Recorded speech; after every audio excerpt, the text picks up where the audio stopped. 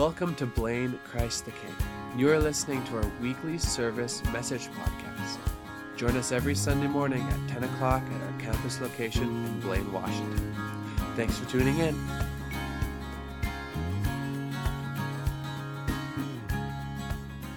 Good morning and welcome. This is our second week here. Isn't this a great place? Woo woo! Yeah, if you were here last week, thanks for joining us again. If you're here for the first time, welcome. We're in a new Christmas series, and my name is Derek, if I don't know you. So you may have noticed I'm in a boot. Everybody keeps asking what happened, and I say, sliding down the chimney sounds like a great idea until you actually do it. And pro tip, remove the logs and anything else you might fall onto. No, it was wasn't that dramatic. It was a basketball accident. That's the end of the story. So I dunked and pretty much there was dunking involved. So that's all you need to know, dunking. So if anyone asks, there was dunking involved. Actually, now that you mention it, I was supposed to baptize that night and went to the ER, and he asked if we were a full submerging community of people, and I said we were. He said, yeah, you can sprinkle, but no dunking. So that's pretty much like the theme of my life right now, no dunking. So just can't get in the tank. Sorry, people. Tyler can baptize you next week, though, if you're ready for that. So when promises are kept, relationships are strengthened. When promises are kept, relationships are strengthened, and community is built. When promises are broken, relationships are weakened, and community is fractured. And God, the creator of this universe, believes in the power of your word. He believes that your word, your tongue, what you say, and then how you back that up actually has power in this world. And it's power to reflect him, or it's power to make him look lesser than. And when people called by his name live according to his word and keep their word, people in the community, the perspective of God grows. And when people don't keep their word, the community just calls us a bunch of hypocrites.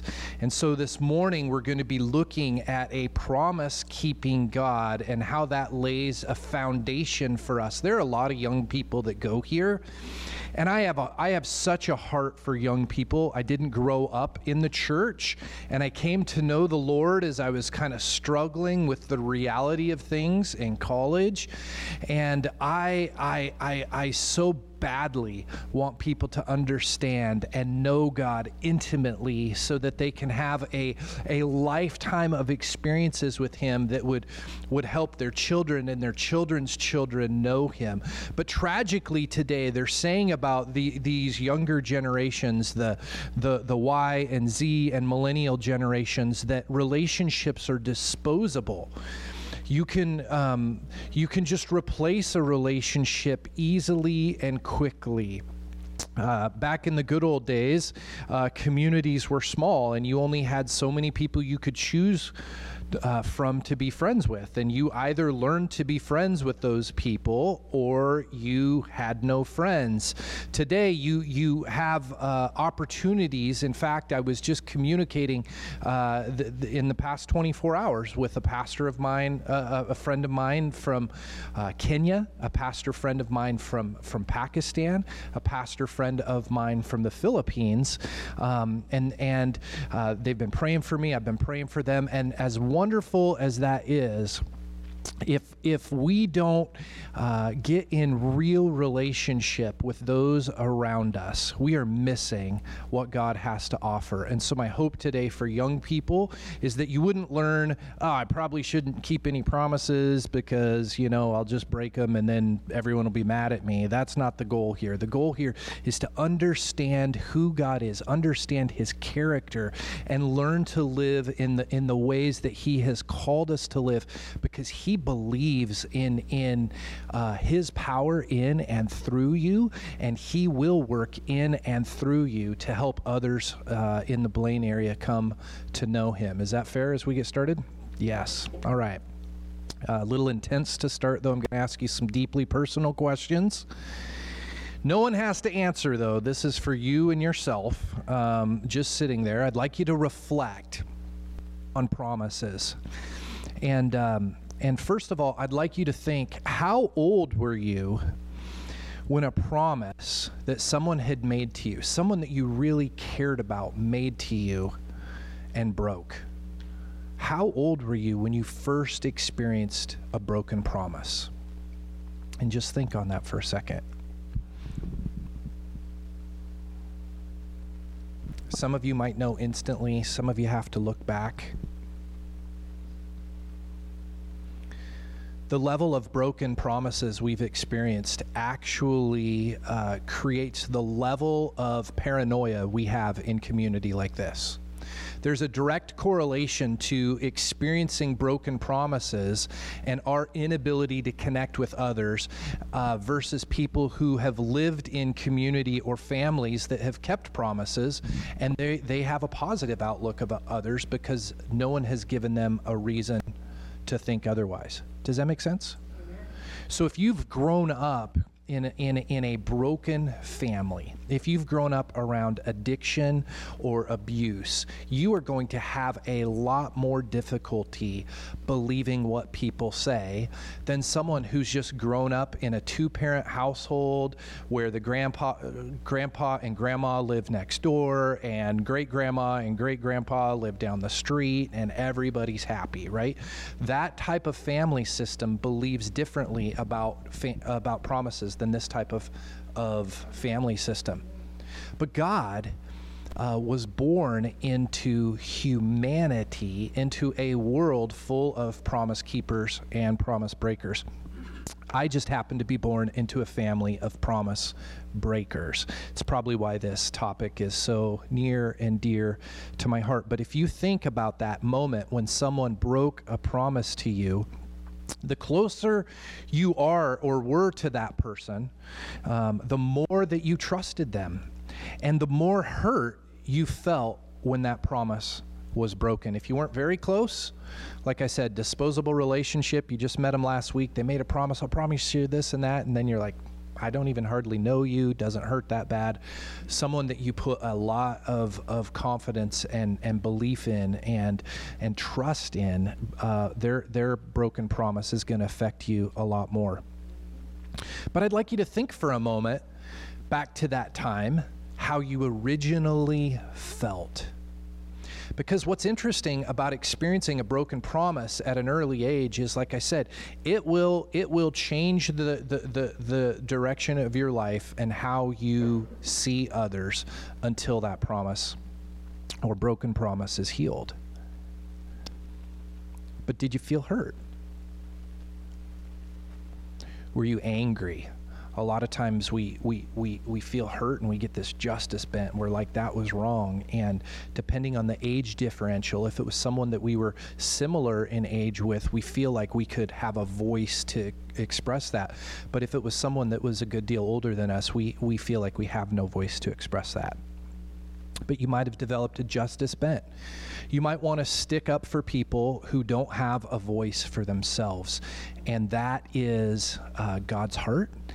And so sometimes God lets us experience brokenness so we can relate to the brokenness of others. But sometimes we become passive or hidden, or we want to shrink away. But I also want you to think, how did that broken promise make you feel about yourself? Did it make you feel invisible, like no one even noticed you? Did it make you feel unimportant or disregarded, like they just didn't even think about it? Or do you or did you perhaps think more of yourself than you should have? Sometimes we make ourselves heroes or martyrs when something happens. And you see this on social media, every little thing has to be about that person because it helps us cope with pain when we can see ourselves or how we were affected in it. But the truth is, whether we press in or shrink back, whether we think less of ourselves or more than ourselves, we all respond to disappointment and hurt and brokenness in a real significant way. And all of us have been disappointed. Now, it's easy to love people, and Jesus talks about this, how it's easy to love people who love us back, but how are we to love people who have broken promises in our lives? My dad, in my story, my dad said that he would always be there. He said that he loved us, but tried to explain how he didn't love my mom anymore. It doesn't make sense when you're a kid for a parent to say, I love you, but I ran out of love for another parent. And so kids try to process this in the best kid way that you can, thinking that kid love doesn't run out, but mom and dad love might. This is how I felt. Perfect. Thank you. Oh. Yeah. High five afterwards. Slip you the candy. That was perfect. Yeah, that was so perfect. But my dad said that he'd always take care of me and that he'd take care of my brothers and my sister. He said that he'd always love me. And that love and that trust and that promise was all significantly broken. And it was broken in such a way that I like I said, I distrusted all relationships. My dad's broken promises gave me a sense of suspicion or distrust with any person that I would meet. My dad was an addict, and all addicts are promise breakers. The first promises that they break are promises to themselves. They promise to never do the things that they end up doing, and then they end up doing those things, and then they have to make promises to people when they're caught that they will never do it again. And then you're in this cycle with someone you love who keeps breaking their promises. When addiction wins, loved ones around the addict are left to pick up the pieces of broken promises. So Merry Christmas, everyone. Aren't you happy you came to church this morning? I'm just getting ready for Christmas. Here we go. Let's do this. Let's do this, Christmas. At Christ the King, though, we are trying to create an authentic community. And how can we keep it real? How can we keep it 100? Unless we're willing, that's what the kids say, by the way. The kids. Whoop, whoop. How can we keep it real unless we're willing to talk about the very things that hurt us and keep us from the life that God intended? And we've all been hurt, and we've all been disappointed, and we've all experienced the pain of broken promises. And when a person is hurt, consciously or subconsciously, our brain and our heart, they team up. And they team up together to prevent us from never being hurt again. The problem, though, with our head and our heart is they're deeply rooted in us. And us is deeply rooted in us. And our usness misses God's godness until we allow the brokenness in us to be redeemed by the healing that can only be found in Him. So our head and heart, they're doing the best that they can to know how to protect us. But God wants to heal our soul, wants to heal the part of us that is eternal and lasts forever. And sometimes it means that our hurt has affected how we're thinking. Sometimes our hurt has affected how we feel. And God wants to free us from that so that we can think rightly, so that we can feel rightly, and so that our soul experiences the freedom that He created us to have. So our series is called Light the Way, and we're looking specifically at how Jesus has been revealed as the light of this world. And so, how has Jesus revealed Himself as the promised light? Have you ever known God to break a promise? I mean, think about it. I was mad at God for over a decade because I believed that he had wronged me. I believed that he was either trying to punish me directly or that he had power to change my situation and chose not to do it. The first situation made God cruel, and the second situation made God cruel, right? If God punishes you for seemingly no reason, that means he's cruel. If God has the power to help and doesn't do it, doesn't that make him cruel as well? I felt stuck believing in the idea of God because how could I believe, let alone worship, a cruel God? And really, to be totally transparent, my problem was I misunderstood God's presence in the midst of trial. Never says that we avoid trial. The Bible never says that we will avoid difficulty. The Bible never says that God is going to surround us with people that are just so easy to get along with that we'll never have any personal problems ever. It just doesn't say that. In fact, Jesus says the opposite. Jesus says that in this world we will have trouble, but he has overcome the troubles of this world. He's overcome death and pain and suffering.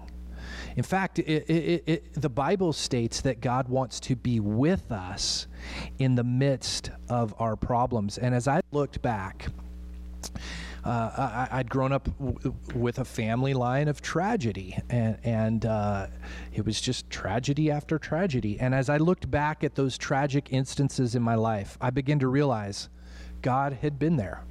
I didn't know him. I didn't know what to look for. But as I started looking back over a decade before, I realized God was there. And God wanted to comfort me.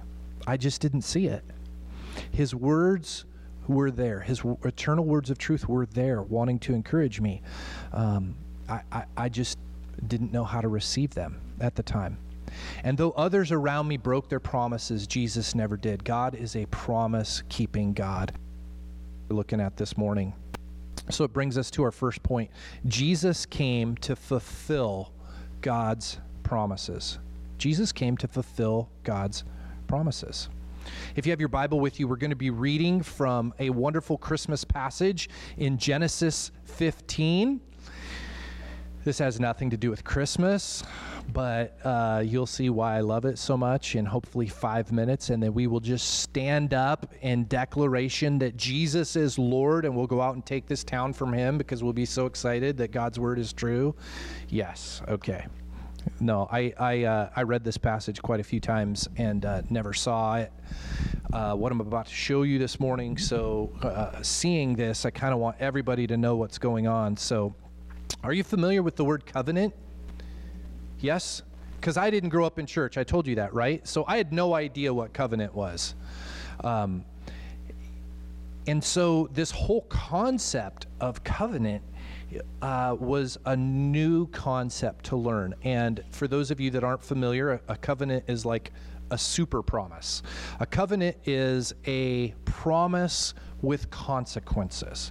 A covenant is two parties agreeing to something, and were that agreement to be broken, there would be a penalty for those who entered into that promise, into that covenant.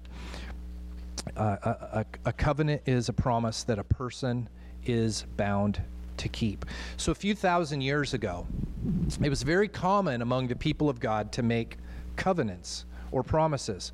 And what they would do is they would take a living, healthy animal, usually an animal without spot or blemish, and they would take this animal and they would divide it in two, okay? They would cut it in half, right? What happens when you cut an animal in half, for those of you that live farther out in the county than I do? There's blood, right? There's a lot of blood. And so an animal is cut in two, and there is blood there. Now, there is symbolism happening all over this ceremony, but basically one half is placed over here, and then another half is placed over here. And the person who is making the covenant would walk between the pieces. Okay? Now I had you go back and think of when you first experienced a broken promise. Pretty sure none of you experienced this ceremony before that promise was made, right? But this promise is basically someone saying, if I were to break my word, then let what happened to this animal happen to me. Let me be broken. Let me bleed. Let me die. Right? So strong communities are built when people's word is kept. And when there is high respect for that community, people are motivated to keep their word because they want everyone in a community that they respect to respect them. So a communal ceremony becomes the community helping the person keep that promise, whatever it is, when it becomes difficult. Does that make sense? Like, hey, we love you, we don't want you to die, probably just keep your word. And a promise is incredibly serious if breaking it leads to death. So now God makes several covenants with his people. And every time, if you study covenants throughout Scripture, it's fascinating to see how God keeps his covenant. We serve a promise-keeping God. But specifically in this Old Testament passage, it happens about 2,000 years before Jesus is born. And I'd like you to see what's happening here. It says, after this, the word of the Lord came to Abram in a vision. Do not be afraid, Abram. I am your shield, your very great reward. Now, I don't know about you, but what if God appeared to you and said, I am your very great reward? I'd be pretty excited. I'd be like, Derek, I am your great reward. I would feel like, there you are. Like, I've been waiting. Like, is that you, God? Now, Abram must not have been that excited about hearing God's voice, or he was used to it, because his response wasn't, oh my goodness, God, you are everything. You are right. Let me give all I have and worship you. His response was, God, you know that I've had this desire, and there's this thing that I've wanted that I don't have yet. In verse 2, Sovereign Lord, what can you give me since I remain childless? And the one who will inherit my estate is Eliezer of Damascus. And Abram said, you've given me no children, so a servant in my household will be my heir. I don't get to have a legacy, God. It feels like this is going to be one and done. Then the word of the Lord came to him. This man will not be your heir, but a son, whose your own flesh and blood will be your heir. He took him outside and said, look up to the sky. Look at the popcorn ceilings and count its pops.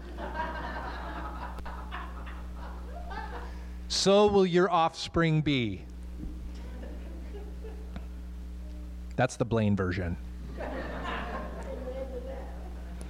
And then it says, Abram believed the Lord, and it was credited to him as righteousness.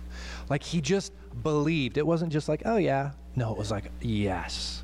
And we see this when he goes and he's willing to sacrifice his son Isaac. He is about the like, God, whatever you say, whatever you do, I will follow you.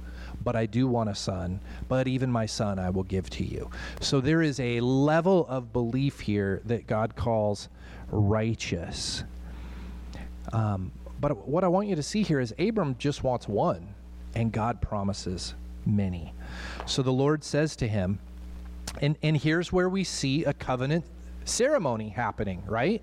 Okay, Derek just taught us about this a couple minutes ago. I get it. We're going to cut some things in half. It's going to be bloody. Bring me a heifer. Sorry, heifer. A goat. This was a bad day for that goat. A ram, each 3 years old, along with a dove and a young pigeon. So Abram brought all these to him. He cut them in two, and he arranged the halves opposite of each other. The birds, however, he didn't cut in half. And then all these birds start coming down, and they start trying the animals that he's got laid out, and so he's got to drive them away. But I want to stop right there, because this is such a significant passage. If we get this, we can better understand the character of God. And often we think that God is who we assume he should be. And sometimes it's based on what others have said, or what we've read or heard about, or just what we think. But God, the very creator God, doesn't want us to understand him based on what someone else said. Doesn't want us to understand him based on how we think he should be. He wants us to know who he truly is at a deep, deep, deep level. And God is a promise-keeping God. And in this passage, Abram knows that he's being asked to prepare for this covenant ceremony. And so all he's doing is he's just waiting for God to tell him what he is making a covenant to do, right? So, okay, God, I'm ready. What am I supposed to covenant to do for you? So a few other things about covenants. It was typical for a lesser party, such as a land borrower, like a farmer, to make a covenant with a greater party, like a land owner. And they would commit to this covenant ceremony, and they would walk through the pieces saying, I will take care of your land, and I will give you a return on what I make. And if I try to steal from you, then let me be put to death. Let me be broken. Let me die. Could you imagine making this type of agreement with your landlord? Like, sorry, the rent was late, just a couple days. But these people took borrowing seriously, and they took their word seriously, and their word was their bond. Something we might be more familiar with, though, is in marriage, a couple would walk through the pieces together. They would separate an animal, and they'd walk through the pieces, saying they would rather die than break their marriage covenant. Now, also, if two business partners started a business together to make sure that one of them wasn't swindling or robbing from the other, they would often walk through the pieces together. They'd make a mutual agreement in a covenant to be fair and to do their part. So while we see instances throughout history of lesser making covenant with the greater, or two equal parties making covenant together, what we're about to see is unheard of. Okay, so I want you to get that. Like I said, I read over this, studied covenants for a while, came back and said, oh my goodness, this is ridiculous. If this is true, this is the gospel right here. If this is true, everything changes for you and I. Okay? So when the sun had set and darkness had fallen, a smoking fire pot with a blazing torch. We're doing this Light of the World series. The light of God appears and passes between the pieces. Okay, I'm going to say that again. The light, the power, the presence of God appears and passes between the pieces. What does this mean? This means God says, I am going to make an agreement with you, and if you mess up, I'm going to be broken. I'm going to bleed. I'm going to die. Does that sound familiar to anyone else? So we see the light of God making a promise that though you may not keep your promises, I will keep my promise with you. The light of God offered to bleed, to be broken, to die. And this is the mind-blowing difference between the God of the Bible and any other faith system. Other faith systems will say, here are the ways that you can be better or that you can try harder. And the God of the Bible says, I know you. I created you. I love you. You will get it wrong, But when you do, I will step down from heaven and I will take all of the punishment upon myself, and I will give you a new covenant of love. And if you receive it, you will receive my Spirit, which will then allow you to live in the way that I intended. But God didn't have to make a covenant. Didn't have to make it with Abram or the descendants that were to come. And this means Jesus didn't have to die. God chose to make a covenant, which means God chose to die. Jesus chose to die. But God knew that Abram and those born after him were incapable of keeping their promises, that we would all become promise breakers. Jesus chose to leave the comfort of heaven to be crowned king, fulfill the promises of what was prophesied hundreds and thousands of years earlier, from who the family line would be that he was born into. And if you read the first part of Matthew and the first part of Luke, you can see the lineage that Jesus was born into that fulfilled those promises. And Jesus did all this because he knew we were incapable of holiness, but we were very capable of love. Jesus knew that we were incapable of keeping our promises apart from him, but he loved us anyway so that we could learn to live life with him. He loved us to the point of shedding blood, to the point of death. And that's the next point of the outline, is Jesus came to fulfill the law of the covenants. Jesus says in Matthew 5:17, "Don't think I've come to abolish the law. I haven't come to abolish them, but to fulfill them." And there's often confusion between Old Testament law and what freedoms we have because of what Jesus has done in the fulfillment of the New Testament. But we must be clear that Jesus fulfilled the law, and he fulfilled what the prophets had said about the upcoming Messiah, and some of those prophecies we wait for still. But Levitical law set God's people apart, and it showed both how they were altogether different and how they were to live differently in light of this. This helped establish God's priority in all things, but the law, while it was intended to help, it didn't bring the freedom that the people were looking for. In fact, they were bound to it, and they made up more laws, and they started judging each other more, and people became outcasts because there were people that they thought could keep the law and people that they thought didn't keep the law, and they liked these people and they didn't like these people, and it caused a very divisive culture, and that's what Jesus was born into. But Jesus, fulfilling the law and all of God's covenants, comes and gives us a new covenant. And he wants the law that was previously on tablets and scrolls to be written in our hearts, on our hearts.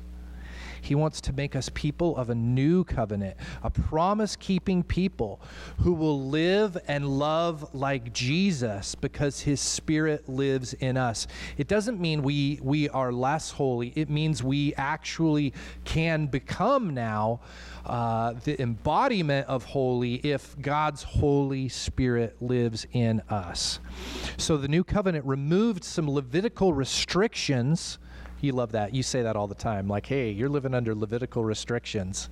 Is that cotton blend? Levitical restriction. You got a tattoo? Don't do that. Right? Those are Levitical restrictions that were removed. And why were they removed? So that God would be accessible to all people.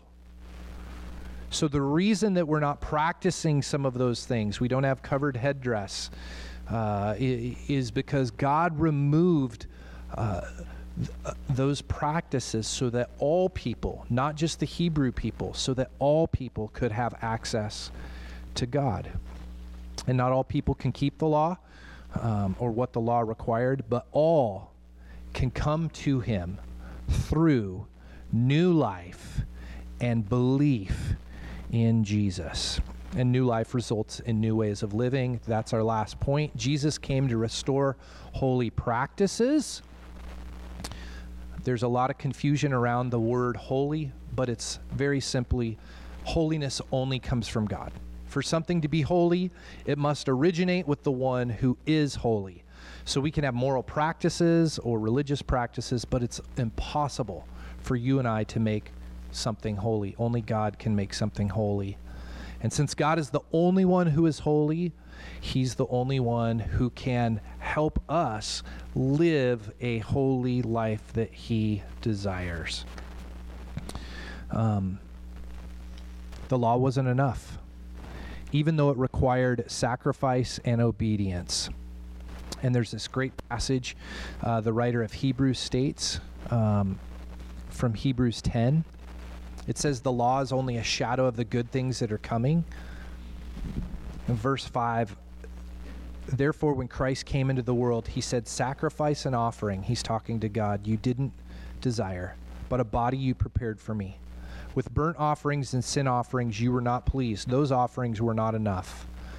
Then I said, here I am. It is written about me in the scroll, I have come to do your will, my God. And by that will, we've all been made holy through the sacrifice of the body of Jesus Christ once and for all. And for those of you that have grown up around brokenness or difficulty, that feel disqualified the way that I did, this is incredible news. This means that even though we've blown it, or that people around us have blown it, that God can redeem all things, and he can redeem all people. And this is good news. This is good news as we head into Christmas. Jesus came to restore holy practices by allowing us to be with him in all that we do. So it's not about acting holy, it's about being in his presence. And it's his presence that makes what we do holy. Jesus was the promised light in the beginning, the promised light fulfilled on earth, and the promised light we wait while he is yet to return. Will you pray with me?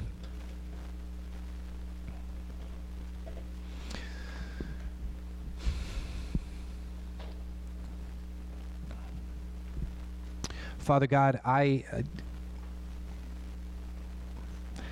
said a lot, and I get excited about different portions of Scripture, but God, could we hold on the fact that you are a promise-keeping God? God, would you help us believe this morning that you keep your promises? And that when we're hurt or struggling with other people that have broken their word or let us down, that we could know, God, that you have never broken your word and that you don't let us down. And God, not only can we find the truth of you in who you are, because Jesus, you chose to walk between the pieces and then walk on earth and then take that beating unto yourself and be broken by yourself and to bleed and to die. We can know you. The curtain was torn. We don't have a lot of rules to follow, but we do need to know that you are who you said you are, and we need to step in to your presence. You say in Revelation that you stand at the door and knock. And sometimes we don't open up to you, God, because other people have let us down. And I know I punished you for years because of how other people had let me down. Instead of understanding, you never did. And so, God, there's got to be people in this room that feel distant from you, and there's got to be people in this room that feel hurt by others. And I'm asking, Holy Spirit, that you would work in this place to heal those relationships, first with you and then with others. God, so that we can live rightly and respond rightly in a really complex world. God, we want to learn to love like you, and as a result, live like you. God, to be people that walk and live in love, that can keep our word because we keep in constant relationship with you. And when we keep close to you, God, you help us do things that are sometimes difficult but always right.